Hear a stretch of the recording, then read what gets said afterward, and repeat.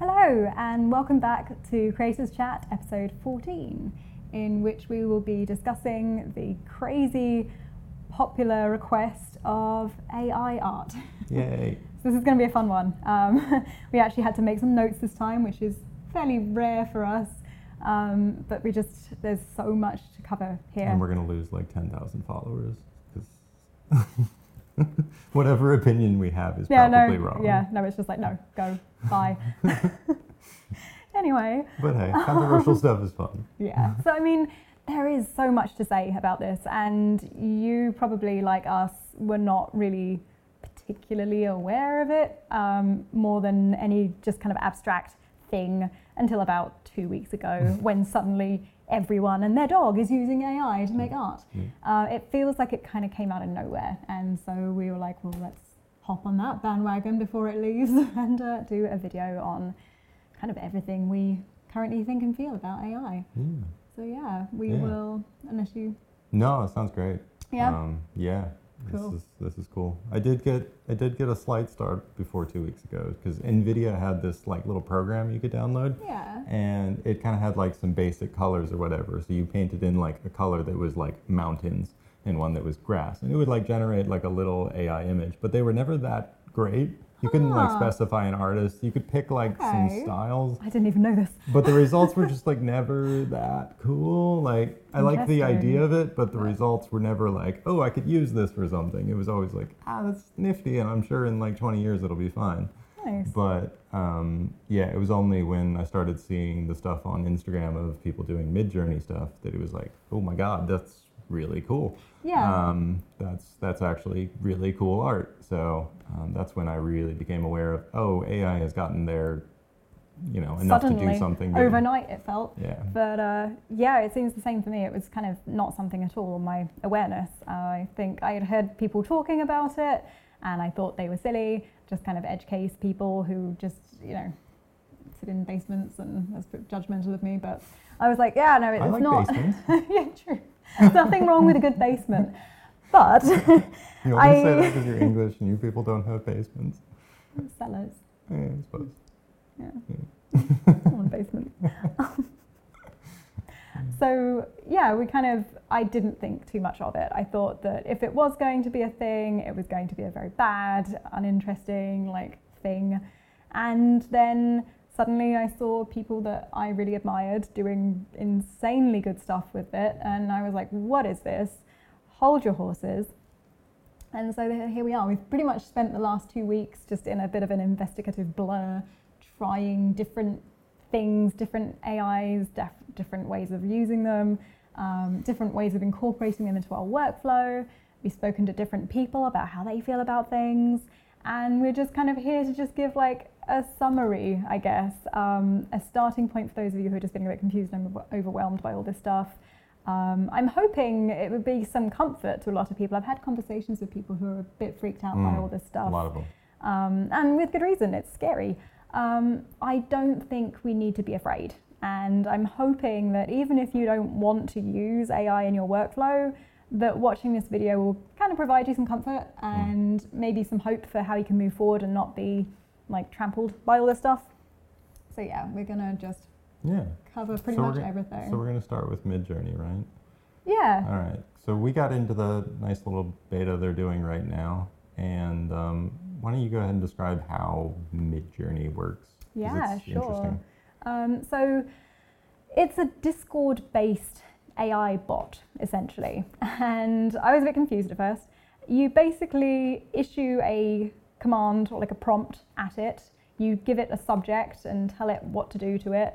And it will take your words and slowly produce an image, but not very slowly, within a minute. You can have 4 options for a piece of art. It's pretty easy to use. Once you've got the hang of, how to do the prompt, it's really, really easy. There's a lot of nuance to wording, but we can get into that later. It's very user-friendly, and because it's based on Discord, most of the people who are using it, you can use it for free as long as you're doing it publicly, essentially. And so there is a huge community of people just sitting away, pumping their words into it, and art's pumping out of it. And it's interesting because because of that, there's a great user learners base. Right. and people are just kind of scrolling through and seeing what other people are doing and picking it up quickly, and it's pretty cool. That's what I did when I first got in there. I was just super confused because I felt like there was something about wording that I needed to figure out. So I just scrolled through what people were doing for a while, and some people were getting awful results, and some people were getting these really cool images, and that was kind of a good lesson in how to word things, because you start analyzing what prompts these people are using, and you start to notice patterns of everyone's kind of using similar words and key phrases and stuff. So. And as a total AI noob, I was like, oh, this Midjourney thing is brand new and it's the only AI, and then I realized that, oh my gosh, no, there's actually quite a lot of them already. I've missed out on earlier versions like Wumbo, is it? I don't think you used that one. I played with that a bit, that I think people have been using for a little while now, for months, and I didn't even know that was a thing. And basically there's this whole range of them, and I was like, where did this come from? I live under a rock. We do. So then after playing with Midjourney for a little bit, we were starting to learn the quirks of it, the limitations of it, what it can and can't do. And you came across Disco Diffusion. Would you like to talk about that briefly? Yeah, so Disco Diffusion seemed a little bit more impenetrable, I guess. It felt a little bit weirder. There wasn't like a nice little like beta you sign up for. The official link or whatever for it was this Google Colab notebook that you clone into your own folder and then run these programs through, I guess, a cloud-based computer that you rent for free, because I guess you get to rent a little bit for free. I don't know. I'm enough of a nerd that I can kind of sort of get these things, but it was still like, well, this is going to be confusing and hard, and I don't know what it's going to do, so I'll figure that out some other time. So I delayed that forever. And then eventually I was like, all right, I'm going to sit down and figure this thing out and read some stuff and just, And so I went through the little Google Colab notebook, and I was like, oh, it actually works. And at the end of it, it spits out an image, and it was pretty cool. I gave it a pretty cool prompt, and it gave me a pretty decent image. So at that point, I realized I didn't really want to keep using this weird notebook thing. I wanted some way to just run it on my own computer. Thankfully, Past Noah bought us both NVIDIA graphics cards like a few years ago. So we can do that, and they're not the most powerful, but they're good enough to do what we need to do here. And so I spent a couple hours asking other people how to do this, and was told how to do this. And so I managed to get like this both installed on our computers, and it's super cool and it's super easy. And you basically like edit this settings file, run the program through a little command line prompt, and it generates images for you. And there's ways to like automate it and customize it. And unlike Midjourney, there's a million like super technical but also really vague settings that nobody really knows what they do. And sometimes you just break the program if you just go too high with these numbers. It's like, for instance, some of them are like, it's anywhere from 1 to 20,000. But you can also put 1 million in there, and you never know.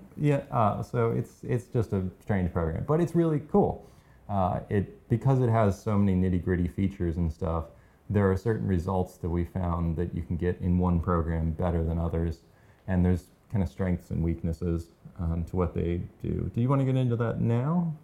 Or is that a later? I mean, we can give that as an overview. We don't need to be like reviewing each type of AI we've been using, but as an overview, I don't think there's any fear of us being immediately replaced. So let's start with that. There's like, will AI replace artists? I'm in the camp of never, no matter how good this stuff gets, but we will get onto that later.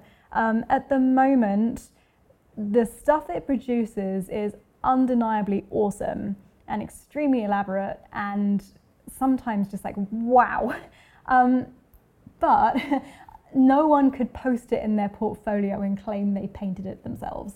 It is kind of iconic. It has a look to it that's instantly recognizable, even at thumbnail scale. No matter what modifiers you're putting in, it produces this kind of weird... It's like the uncanny valley of art. Yeah, right. Like, it looks like the thing, but if you actually look at it, it doesn't look like anything. No. Which is kind of a cool lesson in art in general, that if you just like get the fundamentals of a subject matter. You don't actually have to paint it right, and it somehow still looks like it. I don't This has know. been It's very really trippy. fascinating to me. I actually might do some AI studies because it is absolutely blowing my mind that I can spend 40 hours accurately drawing something and the final image doesn't look as good, doesn't look like as strong of a painting as the AI is spitting out, and it's just got like flesh mounds instead of human beings, and it still looks more convincing. I'm like, how? They're like these kind of macabre, horrifying homunculi of human beings, and yet they totally read as human beings, and I'm like, that's super so weird. interesting. But that's a bit of a tangent. So basically, they are producing really solid images, but not final artwork. Right. So I think, like, especially around human beings or anything precise, it struggles with. So humans, it's almost hopeless. Animals that are a bit creepy. Specific Any objects. Functioning mechanical things. Oh yeah, no. Definitely not. I generated some vases, and they have some really cool designs, but they're usually sort of asymmetrical and off-centered and lopsided. And Architecture is, again, kind of surreal, twisted. perspective and depth don't work No, great. it's pretty hard to get an image with good perspective in it. I find that in Disco Diffusion, I'm able to get a little bit better with that, but even then, it doesn't have great perspective or depth in most of the cases. And it tends to prefer like a centered composition, just kind of looking straight at something. No, like I haven't had any success so far messing with the camera angle. So there are certainly limitations. That said, what it can do, for me personally, it's been revolutionary in just quickly bashing out ideas. So I am never have been, and likely never will be, a concept artist. I love the slow, noodly rendering part of the process. I always have done, and I often sulk through the whole designing phase, the concept phase. It just isn't where I'm happy. And that's held me back from doing a lot of artwork. I have great ideas, and then I just realize I don't know how to translate that idea into an awesome painting, and I often lose my way on things. This is almost like having a virtual concept artist working with me. I just put some words in. I'm like, I have this great idea for this thing, and they're like, how about this? And I'm like, that's cool, but not like that. And they're like this then? Like, yes. 2 hours later, yes. And so like that has absolutely changed everything for me, because it's helped me find aesthetics. It's helped me bash ideas out quickly without this kind of multi-week long process of getting fed up with it and not understanding it and having to do the research. It has been fantastic for thumbnailing and concepting for me. For you, you've been actually doing finished sketches with it. Yeah, well, I mean, you say finished, but sketches. We'll say sketches.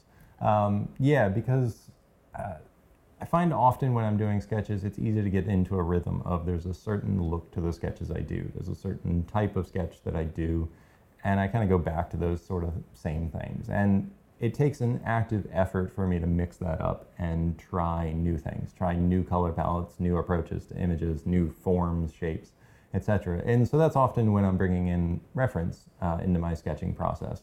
When I start, pulling in reference to be like, okay, I've never painted anything like this. I'm going to start trying to use some influence from that in here. And that's kind of where the AI stuff has really helped me out, is that I've started to put in these prompts, and even though 99% of them are not exactly what I want to paint, they give me a good spark of an idea of, oh, that's a sweet color palette, or that's a great lighting setup, or that's a really cool form, and if I just tweaked a few things about it, it would look like a reasonable object or something. Yeah. So there's things like that that I think are incredibly powerful for concepting, for making sketches. It's kind of the same idea of like looking at clouds and picking out like animals and shapes and stuff like that in there. It gives you like this messy noise. And as artists, I think you can just look at something like that, pick out the things, and just make an image from it. It's not likely that you're going to do the exact same thing that somebody next to you is going to do with that same generated image either. Because you're all going to see different shapes, different forms, and have different priorities when you get that. So I think there's less of a fear about that, because I know that was one of your fears, is somebody types in the exact same prompt, gets a very similar image, and boom, they have the same painting as you. And I don't think it's quite as simple as that. I think there's also just an immense amount of things that you can do with this. There's quite the range. We've generated thousands of images at this point, and it's incredible the range of different results you get. One of the most powerful and interesting ones for me that I think Midjourney does an amazing job at is actually combining artist styles. Yeah. So that's the first thing. When you boot up one of these things and start typing in your prompts, put in artist names. Otherwise, you're going to get these like weird, kind of photographic, but not quite, kind of 3D render, but not quite. It's just like really creepy, uncanny valley. But you put it in artist, and it's like, oh yeah, we got you. This is great. And Midjourney does a great job of combining multiple artists. So you can take Frank Frazetta and mash him together with Muka, which is just super cool because that's not something you see too often. But you can just do it, and you can mash any number of different like artists and start to get these influences. Be like, well, I like his forms, but I like his subtle values, and you just boom, smash those things together. And you can even start putting like image prompts in here, so you can take an image and start doing it. And I think once you start doing all this kind of different stuff, approaching it from different angles, and again, you're making a lot of the choices here, I think you start to use it more as a tool and get these really cool results that I've just had a blast sketching with, because I just kept cranking out ideas and ideas for this stuff. And it didn't take that much sketching to turn one of these kind of strange abstract renders into a perfectly viable sketch that looks like my work. It gets me somewhere interesting that I might not have made all those choices had I not had this as a starting point, which is really exciting. Yeah. I've just had a blast with it. Yeah, I've been addicted to art in a way I don't think I ever have been. It's really cool. It's a lot of fun. And I think it's important to try and see this as an opportunity. I mean, when we talk about it, we keep talking about, computers replacing artists and artists versus the machines. And it's always like it's a competition, like it's one or the other. And I'm like, why on earth can't we just try and all get along? And it really is exciting. It's opening a lot of doors for a lot of people. I think that the classic thing we think of is like, but what about, I'm sitting here talking about how it's generating concepts for me. And it's like, well, what about concept artists? It's going to replace concept artists. Someone like me would never hire concept artists to do this. Right. This is not something that is taking away from the job pool. It is making something that might otherwise be less attainable to me suddenly an option. And that's going to do that for a lot of people. There's going to be a lot of people out there who have great ideas that they would love to bring to life, and they just can't for various reasons. And stuff like this is an opportunity to just like take that step further. And it's not going to do it for them, but it is one extra thing. It's just another tool. And I think that's something we should be excited about, not scared about. But we'll move on to that. We're kind of like I'm getting ahead of myself. Kind of wanted to bring it back to Ness. Do you have anything to add before I take it back? Take it back to ways of using this stuff. So we've covered thumbnailing concepts, using them in sketches and exploring different ways of working. I've actually been experimenting with taking a final painting, taking it to a final painting. I'm going to be releasing a video later this week, hopefully, about how I did my most recent painting using that. Literally just painting over the image it generated. Since then, and this is a little bit involved, there are different ways you can generate an image, especially in Midjourney. You generate these little previews. They're tiny. They're like 300 pixels wide or something, but they generate these tiny preview images, and then you can choose to upscale them and turn that into the painted version. And after a lot of experimentation, I found I actually just preferred the look of the tiny little ones. They generally have a lot more. They're much closer to my style than the blown up ones. So I have been taking the teeny tiny ones, and I've tried using AI upscalers, and that sometimes works nicely, not always. But I have been just painting over those teeny tiny little images, and it's such a great starting point, because it's usually taking me 20 hours to get to that point where I'm rendering shapes and forms. it is by no means a replacement. So as I say, they're tiny. I think the largest image I've ever generated from AI is probably in the 1000 pixels range. If you want any kind of resolution on your image, it can't do it. So you have to be able to upscale it yourself or use an AI upscaler. And the other thing is, my brain went blank. Okay, so we figured out what it was I was going to say. Sorry about that. Talking about drawing as well. So even though like you have these images and they look fantastic and they read as really wonderful paintings, often when you actually go to paint them, the drawing makes no sense. There is no perspective. There are objects that are just clearly just not where they should be. Sometimes I'll generate something and I'm like, that looks like a really gorgeous mountain in the background. And I'm like, wait, no, that was supposed to be a roof. And like, none of it actually makes sense. So, it's not actually particularly easy to use. It's not a replacement. It's not even very much of a shortcut sometimes, because you then have to translate this image into something that means something. It usually takes a lot of like figuring it out, kind of almost like the artistic equivalent of calculating, like how can we make this image work without destroying the feel of the original. So that can be a challenge as well. But so we're still looking.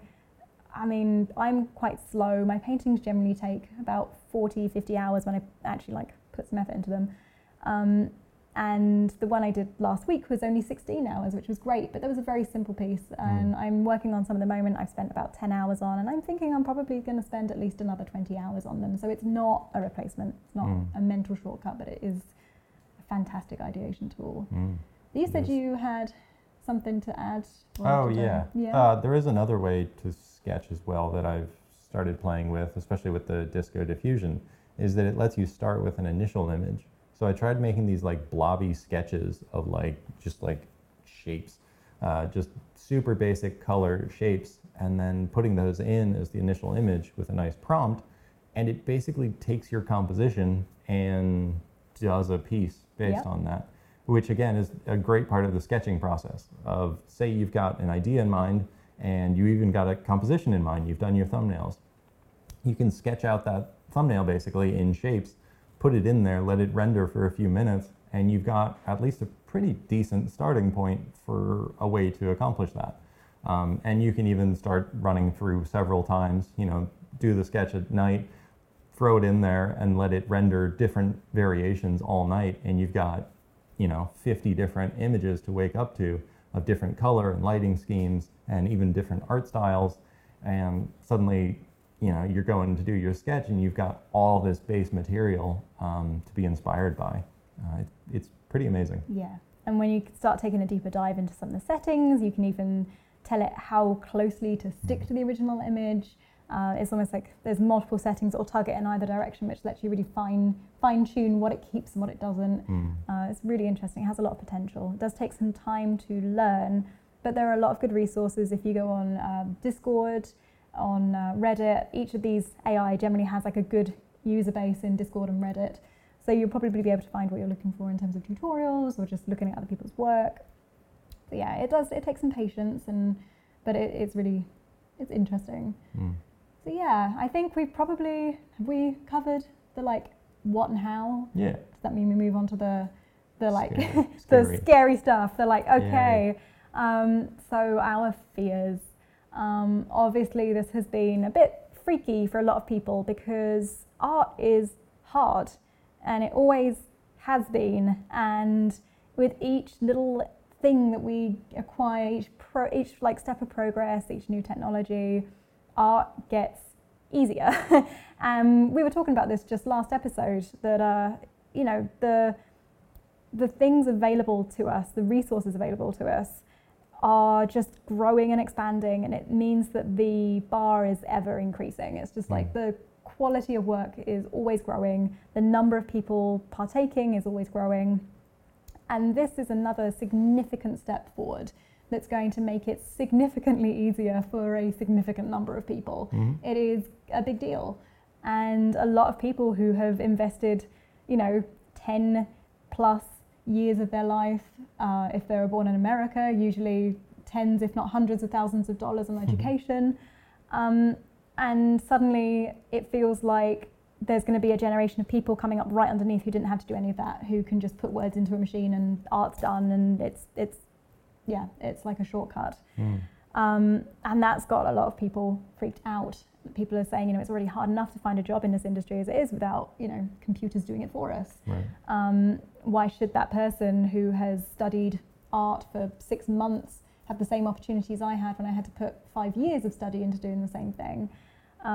There's a lot of people who are frightened, and I don't think it's necessary. So for a start, this isn't the first time something like this has happened. Every time there is a step forward in the art industry, a significant new program or like tool, or like even paint back in the day, new pigments, every time something comes along that makes artists' lives easier, it freaks people out, because they're like, well, now it's going to be too easy. Now everyone's going to figure it out. Now it's going to be like everyone can do it. And you end up with the like battle of like, is this real art? Should this count? You get the purists versus the people who are using the thing. And it always generates a fight in the beginning. And then people usually settle down, and all the people, like, we still have fine artists. And that's kind of the thing, is that the stuff that we've had so far, like photo bashing, did not replace fine artists. And I think the same thing is happening, where it's going to freak people out and blow it wide open, and people are rightfully concerned that they're going to be replaced. And then I think when it settles down, there will be a new band of people who use that as part of their workflow, and the rest will carry on. It's just another step. It's not, to me, any different from any of the other advances that we've had. Yeah, sorry. You're good. I thought you were going to keep going there. Yeah, I definitely agree. Like, there's concerns, obviously. Like, some of the results from this thing look pretty amazing. If you start like looking at the AI art, it's pretty incredible what some people have made with this. But does that alone mean that artists are just gone forever? Does that mean that like directors aren't going to need concept artists anymore because they're just going to type, cool concept? Probably not. Like, the demand for artists has grown an incredible amount in the last 20 years. As so many more entertainment opportunities are there from games, movies, etc. It's pretty amazing how things have grown like that. But at the same time, things have changed. Like, if you wanted to be an editorial artist now, there's dwindling opportunities for that. They still exist, but compared to the heyday of that, they're pretty minor. And that's kind of some of the shifts that just happen in the art world. And there's a decent chance that this will help make one of those shifts happen. I think these tools are going to enable some artists that use them and capitalize on them to be way more productive, because they can sit there and crank out, twice as many concepts as they used to be able to, which is pretty amazing. So obviously that would increase competition, but it's also going to increase the output of artists. That suddenly, these artists that are incredible, that have worked really hard, are able to produce even more of that really good art. And I think with that increase, there's probably going to be room for more and more stuff. There's an amazing amount of demand for entertainment right now. And the easier it gets, the less of like an entry requirement there is for new companies to do stuff like this. Right. Because, it's expensive to make concept. It's expensive to hire a team of concept artists to develop your movie or your TV show. But every little step that makes it easier, sure, technically it like makes it easier for the artist. It kind of like, there's that side of things, but because it gets easier, more people do it, and then more jobs become available. So it kind of, yes, the competition increases, but then the market opens. And so I think, am I right that would balance out? I don't know. I'm not Who knows? a predictor of markets. Hopefully. But yes, it's not just going to get people like out of jobs. It might create jobs too. Yeah, because it's kind of incredible what that increase in productivity could do for somebody. Mm-hmm. Because now one guy sitting in his basement can suddenly produce a tremendous amount of art and could, complete projects by themselves in like much shorter time than they would before. Mm-hmm. And that just opens up all sorts of opportunities where, if you've got an idea and the desire, that suddenly you can produce enough work to fill books and fill, galleries and stuff like that. It's amazing how much more output it enables you to do. So I'm pretty hopeful about that. Yeah. Let's talk also about story. And this is one of my big counterpoints to everyone freaking out about being replaced, is that story is like irreplaceably like massive and important to humans. The ability to form meaning out of something, to connect with something. Story is, I think we spoke about it last week in the last video, story is massively underutilized and should be used more. But something that's happening here is like, yes, sure, like the volume of cool images being cranked out is going to increase, but the story that goes with that can't be replaced. And I think this is absolutely vital. And like, it's why people like you and I have a career, have a following, is that people like the story that goes behind it. So if there was no importance of story, it would all be studios and like big high budget things, because they have so much power to do awesome things. They can do things way beyond the scope of a small independent artist. And if it was just about how cool the images were, there would be no independent artists. It would only be studios. But because we love the story, like in everything, if we can connect with the story of somebody, then we will support them no matter what. And that is, I think, one of the key ways that this is like not going to overthrow artists, is that you can't replace the story aspect. It's true that people will be cranking out images, but at the end of the day, they can't create that story that artists have, the people making the art. But they can. Well, they might be able to type a story. I mean, there's like the AI stories for one thing, and then there's the fake influencers. Yeah, okay. So that's a thing. But You just make these like fake people, and then you like AI generate stories around them. Right. And they will get some people who are like, hell yeah, but they'll also have a huge amount of people who are like, I hate that, that's creepy, it's not right. And that in itself is a story. It's the desire to connect with real humans or whatever, and that side will always be there. So yeah, I think, and this is the thing, I think we tend to think of it as like push and pull, like it's like a zero-sum game. Either they have the people or we have the people. And like, you can have both. So yeah, I think story's huge. And it's actually one of the ways I think that if you are freaked out by this stuff and you don't want to use it, I think that's one of the major ways to push back against it. We will talk about that more when we've continued. Have we got anything else actually to mention on the... Oh yeah, so the fear that these images will replace artists and that the skills are going to become redundant. I just don't think that's true, because it's true that the images are really awesome, but I know firsthand from using it that I can get a really awesome image that's nothing like what I imagined it was going to be. I'm like, that's awesome, but it's wildly wrong. And I think even when this stuff gets smarter, it's going to be consistent that, you have an idea for something, you run it through the machine, it gets a really cool answer, but it's not the answer. And we're always going to need people who can translate that into a client's vision. That in itself is still the core role of a concept artist, is to take what you've got and mold it into the client's vision. And that will remain, because they'll have all this cool stuff they instantly generate, but it will take an artist's eye to not just spit out the auto-generated stuff, but to make that fit what the brief was. That translation skill is still extremely valuable. Yeah, absolutely.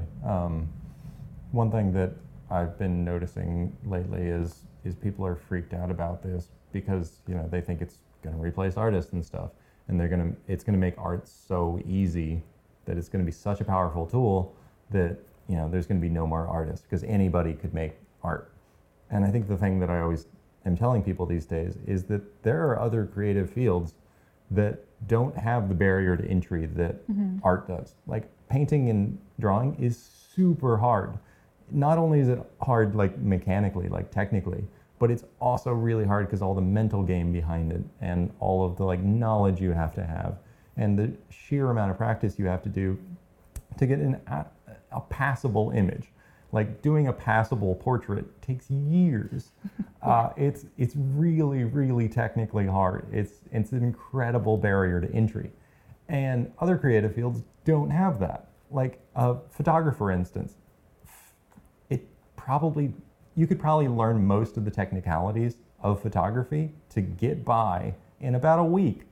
And that doesn't mean that it's a worse creative field, because there's still an incredible range between photographers. Absolutely. Like an average person with their iPhone is still going to be different than an incredible photographer with an iPhone.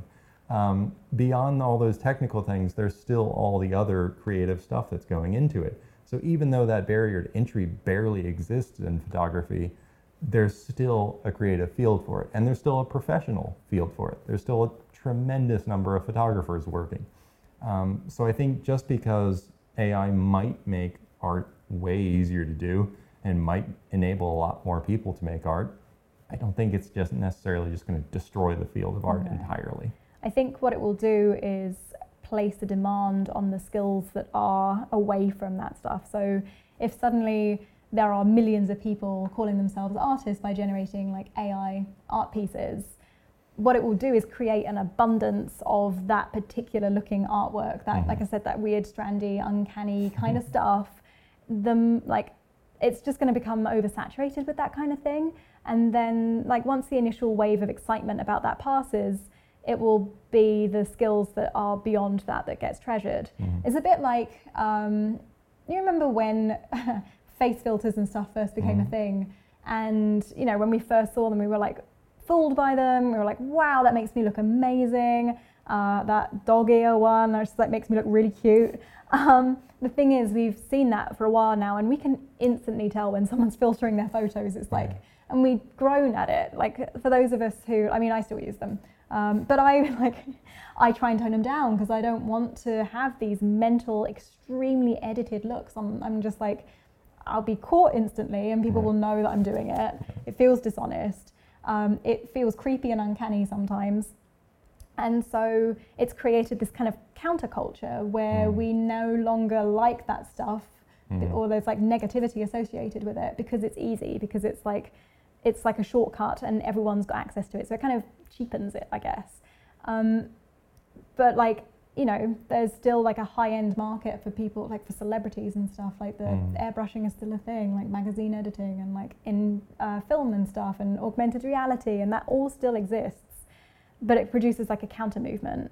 And I expect a similar thing will happen where we have the market as it is being flooded with AI images that are instantly recognizable and become kind of cheesy and boring. Once the fad passes, it's like, oh, okay, well, it's just another AI piece. And then we'll start saying it's just another AI piece. Anyone could do that. I don't care about it. I don't value it. And what happens is the artists who are using that in different, interesting, new ways, the ones who are painting over them or, you know, using it to generate their own concepts that then they paint separately without even touching the sketch. They just, you know, use it as reference or something. Those people will still be incredibly treasured and valued because that skill is not easy. Right. So yeah, I think that's still, does that make any sense? Oh, yeah. It feels like this is very like theoretical episode. We're just rambling our thoughts nobody out loud. has the answers because nobody can really know what's going to happen. But I think it's probably just going to be a tool, and I think it's probably going to be pretty great. Like I saw the rise of photo bashing in the concept art world. And people freaked out when they saw photo bash. They thought it was terrible. They thought it was cheating. They thought anyone who did photo bash was awful. They tried to destroy people's career based on it. It was awful. Messy. And now photo bashing's like, well, yeah, of course I'd put some photo texture in there. Like, why wouldn't you? It's great. It's an easy, technique to solve problems. And people who don't do it aren't like being trampled. There is a huge number of extremely famous, successful, happy artists not using it. The presence of photo bashing has not destroyed their careers at all. So yeah. Oh, do we want to talk about the whole like legal problems as a Yeah, potential this fear? sounds interesting to me, and this is another one that I'm like, if you're using this stuff, try not to just spit out images and call it a day. Like, try and find ways of creatively using it. I was actually reading earlier, I saw someone it was on the Disco Diffusion subreddit, I think, and someone was sharing an artwork they'd created and they watermarked it with their signature. And the comments were just full of people kicking off because they're like, you have no right to watermark that, you don't own that image. And there was a big old battle going on with, they're like, yes, I do own this image, I made it, this image would not exist without my input and the hours I spent tweaking the prompt. And they're like, but that wouldn't exist without the company hosting all this stuff. If they were to take it down tomorrow, you'd never be able to make another piece of art again. There's a big old battle going on here about who owns the intellectual property. And that's just one side. I know there's more we can get into, but I think that if you are using this stuff, try not to become dependent on it as a replacement for your skills. Try to make it such that if you suddenly didn't have access to it tomorrow, your career falls out from underneath you. And try to make your work look distinct from the stuff it's spitting out by default. Because it's, if companies do start pushing any kind of control over the images being created with their tools, you don't want to find that you've created this kind of livelihood around spitting out images you no longer have any rights to, that they can take and print and share and ban you from printing and all kinds of things like that. So I'd encourage you to use it as a tool, not as a replacement. I guess the other side of that is artist styles. So I think, honestly, with all due respect to these AI art generating companies, they are asking to get sued. Somebody is totally going to sue them. Because they're training these algorithms clearly based on art that they didn't ever ask any permission for. No. I know this because my art is in a bunch of them. You didn't get paid for any of that. My name is in a bunch of, and I think it's great because I think it's super cool that somebody can type in, something by Noah Bradley, and it makes an image that's kind of, sort of, almost like something I'd make. I think it's great.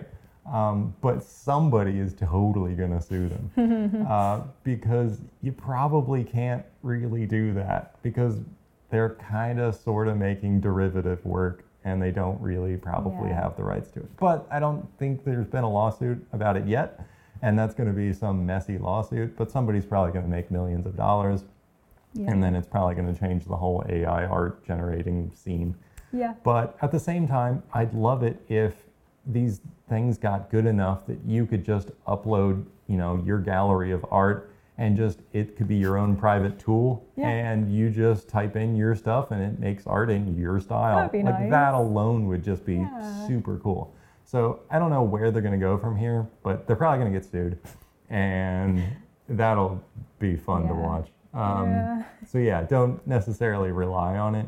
I don't have much to offer, if you're worried that somebody's going to be stealing your art, other than that happens anyway. If you make anything interesting, people are going to try to imitate your style, but that doesn't mean much. Like, for instance, Sam Does Arts on Instagram. He's got like 2 million followers now or something. He exploded in the last few years. And his art is incredibly good. He's got a sweet, accessible style and solid fundamentals. And he's great. He does wonderful stuff. And you see thousands of people on Instagram trying to be him. But none of them are. And that's the interesting part, is that he's got the skills and he pulls this style off just right, such that you can immediately spot the imitators because none of them are as good. And that's something that I found with my own work, is that as soon as I got kind of a distinctive look and theme and style and stuff, a lot of people tried to imitate it. And none of them quite pull it off that well. And that's supposed to be encouraging, because if you're making your own work and you're doing something that you love and it's what you're passionate about, people can't really imitate that. They're going to be just a not as good copy of your stuff. I mean, it's also in there again, is that thing, bring it back to story, is that even when you do influence people and you see a new wave of artists copying a particular artist's style, we look at those and the first thing we think is, but it's totally a Sam Yang ripoff. They totally copied Loish. And that story is still with them. So even when people are, you know, copying, replicating, imitating, it's almost, there's almost like a negative modifier on it. It's like, yes, that shortcut was taken and it looks good, but they have this negative of but, and we kind of shoot it down. And I think that will be happening with this stuff as well, that, you know, even if there are people generating, even if say the AI gets smarter and these replicas are closer, that we start generating stuff more easily that actually looks like the artist's stuff, which is a bit scary. And I have to admit, that one troubles me a little bit. But it's never going to be that artist's thing, and that will continue to give value to the original artist. In some ways, maybe even more. There will be more support for that person and like more prestige around them because it's made them exclusive. And that's always been like a good thing, and for artists when their work becomes like valued like that. So I don't know, it's an interesting one. I will say that that one does, I think that's going to be okay. That one does trouble me sometimes when I see it spit out. Like there was, as an example, as I was just testing different artists yesterday using a scene from my story. So Chium is like a little tropical village on the sea, and I was just putting different artists in to see how it, you know, I mean, a lot of these artists that don't paint anything like that. I was just interested to see what it does when it's two completely conflicting prompts. And I put in Abigail Larson, and she is a wonderful artist. If you don't know her, you have to look up her work. She's another one who's influenced a lot of people who kind of like mimic her style and stuff. She's great. And she is known for these very creepy, but almost Disney-esque, very slender, witchy, kind of occult figures and stuff, kind of cartoony. They're really lovely, really elegant. And so you mix that with a tropical village seaside thing, and that was uncanny to me because I got my tropical village and it was just covered in these like black slender shapes and everything's like dripping, and I was like, I could have known without looking at it that was supposed to be Abigail Larson, even with like an entirely different prompt. So that one, I mean, it wasn't a usable piece of art, so that's got it going for it. But it can be, when someone's got distinctive style, it can be quite uncanny. I think that's why, like, anytime we put in Roberto Ferri, who's a wonderful figurative artist, but no matter what you put in there, it's weird and fleshy, because all he paints is pretty much figures, and so everything's just like kind of fleshy. You put a building in there, it's like kind of a fleshy building. So he's very famous for like this kind of stuff, where you like the fingers sweet. dimpling and like so it's just like they're great. It's always entertaining. So that one's an interesting one, and I do think there are going to be some interesting legal arguments happening at some point. So for that reason alone, be careful about how you use it all. Don't form a career around just spitting out images. Be careful if you are using other artists. So for instance, Disco Diffusion is really, really good at mimicking artists, as we found. I would encourage you to play with the settings in such a way that it doesn't just copy the artist. And so as I've been playing with it, I found that it will change like the edge quality or the way they handle shadows or something, but it doesn't look like the artist's work. There are ways of using it without just like trampling over other people's or at property. least use artists that are so far gone that they're like public domain at this point. Because you can put in a lot of like classic master painters and they're amazing. We started putting in Sargent and Sorolla, and they're just like, oh my god, it's beautiful. So at least do that if you're scared. And at the end of the day, I mean, people are scared about this stuff with like good reason. I fully empathize. It is scary when you've invested so much of yourself into getting good at something, and then something comes up underneath you and makes it feel redundant. That is scary. But I would say be careful that you're not crossing into gatekeeping. It's very easy to do. And the thing is, when we hear the word gatekeeping, it's so easy to think of, like, you just think of other people who have something that they don't want other people to have, and they're tyrants, they're mean, and it's like so easy to picture that. But very rarely when we say gatekeeping do we imagine ourselves defending like ourselves and our friends and our peers against something that we've earned being taken away. But that is what it is. It's being on the other side of it. If we're against gatekeeping, we have to kind of check our behavior and make sure that, if we are resisting this stuff, that's okay. And we'll probably talk more about that in a minute. You don't have to get on board with this, nor do you have to like love that people are doing it. But I think that it's a good thing. There are so many good things that can come from this. There's going to be a lot of people who, for whatever reason, couldn't make art that will now be able to. Not even talking about the people who are just pumping out prompts, but the people who are using this to make better artwork. That is such a wonderful thing. It's such a wonderful thing.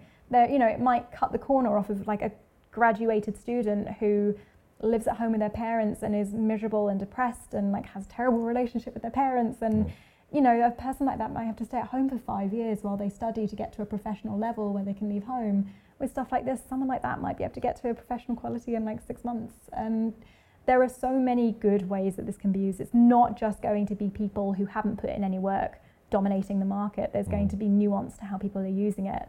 And as much as there are like scary cases where people are like, you know, doing stuff and it doesn't feel fair, there's going to probably be 10 people who are doing it in a really genuine, honest way, who have always wanted to do something like this and are finally getting the opportunity to do it.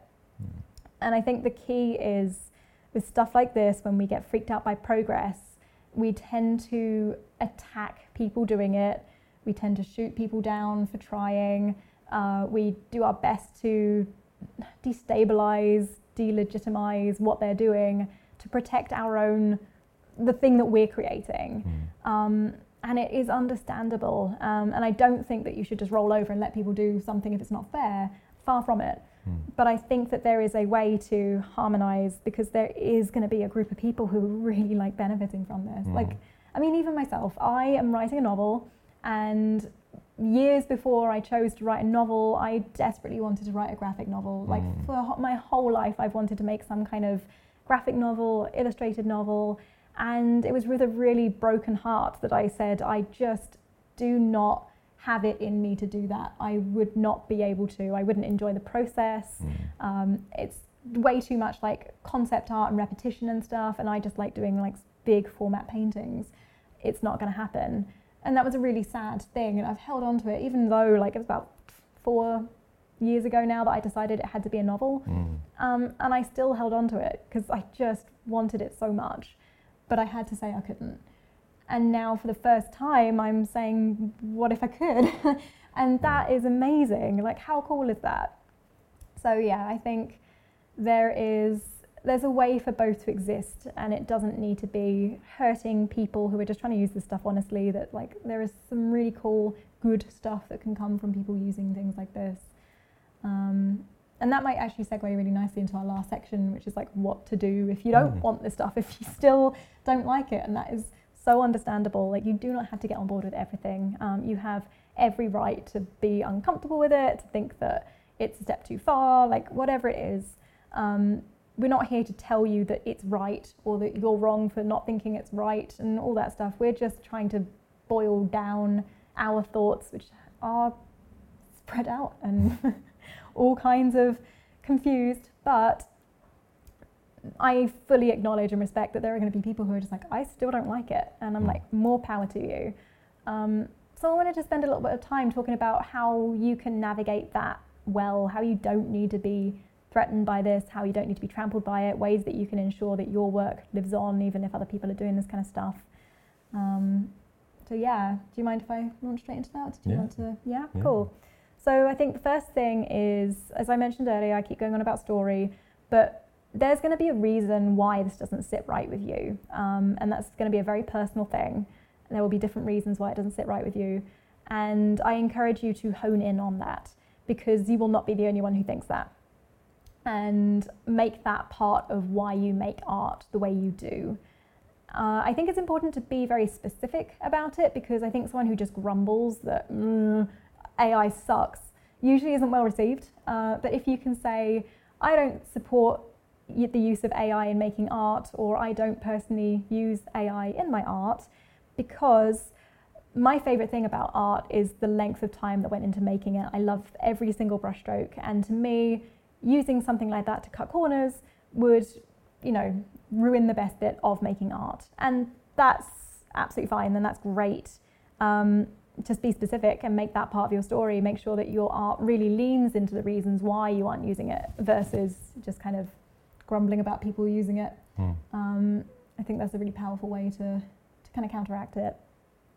I'm doing a lot of talking. I keep looking over at you like you're right. Yeah, I just want to make I'm sure good. that I'm like not dominating, like steamrolling. I think also a good way to do this is to just focus on what AI is bad at, because it's not good at everything yet. There are a lot of things it can't do, and a really smart thing to do to make yourself stand out in the sea of people who are going to be trying it out is to go the other way, like make something that AI can't make, like lean into painting specific objects, humans, like all the stuff that it really can't do yet. Get really good at that, and you'll like always stand out for that. So that's a way. Have you got any other ways? Yeah, I mean, I think just in general, pushing the same fundamental skills, I don't think they're going to go away. They're going to be timeless and useful no matter what. Sure, some stuff does kind of fade out in how useful it is. Like perspective. Perspective is not as useful as it used to be, because perspective used to be the only way you could draw an image in perspective. Nowadays, you can open up Blender and have perspective in 3 seconds. True. And you can just trace that onto your image and you're done. Like there are skills that were more useful than they are now. But at the same time, there's a lot of fundamentals of art that haven't gone anywhere. Yep. And they're just as important as they were 500 years ago. And I think they're going to stay important. Learning good figure drawing, good values, good composition, all that stuff is still going to be really useful, because it's at the very least going to give you a good tasteful eye for what looks good and what doesn't, and that alone can be pretty useful, even if it's as simple as picking out which AI things are going to look the best, or giving it the right prompts to give it get the best results. Whatever it is, learning those fundamental skills is still useful. When I hear people that are getting scared off from studying and practicing because they're worried that AI is just going to destroy art, I get really sad, because I love when people make art. I think it's great, and I think if anything, all of this stuff is just going to mean more people get to make art, which is super cool. I'm really sad that more people don't just sit around and make art. Once they get past 8 years old, they stop making art. And that's kind of sad. And it would be super cool if adults could suddenly make their own art now. Yeah. And I think that'd be a blast. I'm pretty excited for everything. I think so. I think there's going to be so many people who think of like authors who don't have the visual skills that we have, can't see things in their mind the way we do. And, like I said, they're not going to be the kind of people that would hire an artist to do that necessarily, but now they might actually be able to start generating things that might make the stories better. It's like it has so much potential to bring value into the world, I think. And the thing is, it's not going anywhere, and that's really painful when you sit around debating stuff like this. Is it fair? Is it right? Like, what's the deal? It's not. It's going to keep going. Like, we don't have the power to change that. If we say we don't want to use it, there will be other people using it. And I think the best thing to do is, rather than attack those people, is to try and see how to ride with the wave, whether you're using it or not. Like, how are you going to move with it rather than just like be crushed against it? And I think a big part of that is just seeing the good it can do and respecting the good it can do as well. And I think this also ties back to what we were saying last week, and so we should, like, if you didn't see that, I recommend you see the last one, so episode 13 about don't be just an artist. And this is so relevant, this whole, like, if all you are doing is making cool images, this stuff is going to be really threatening to you because it makes really cool images. But if you are bringing other parts of yourself into it, you have much less to fear. If it's your story or your like personality, if you are just, or like, wider skill base, if you are bringing that into your art, you have much less to fear than if all you were doing is making cool images. So yeah, now more than ever, I think it's so important to bring yourself into your work where possible, and to hone in on that why as well, not to just mindlessly make art or copy popular trends, but really get clear on why you are doing what you do. Like, what is it that you connect with in your work?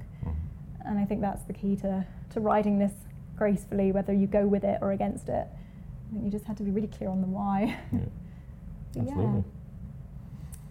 Cool. I think that's all I have to say on it. That's all I got. So yeah, as I mentioned earlier, I think you're doing a video as well, aren't you? So Yes. we're both going to be putting out videos, hopefully this week, where we show the breakdown of this process, how we've been using it independently. So be sure to check our channels to see those. That about does it. Yeah, otherwise, yeah, I think that's kind of it. So yeah, just to summarize, I hope that this has been like interesting. I hope it's been like hopeful for you. I hope soothing in some ways. I think that the two can peacefully coexist even if you don't love it. I think that it doesn't need to ruin everything. If you were on the fence about trying it, I hope this prompts you to try Do it. it. Yeah. Super cool. Yeah, have a play. Yeah, it's a tool, and don't be your own worst enemy. Like, give it a try. It's fine to try. Yeah. Yeah. Thanks so much for listening, and we'll catch you soon. Yeah.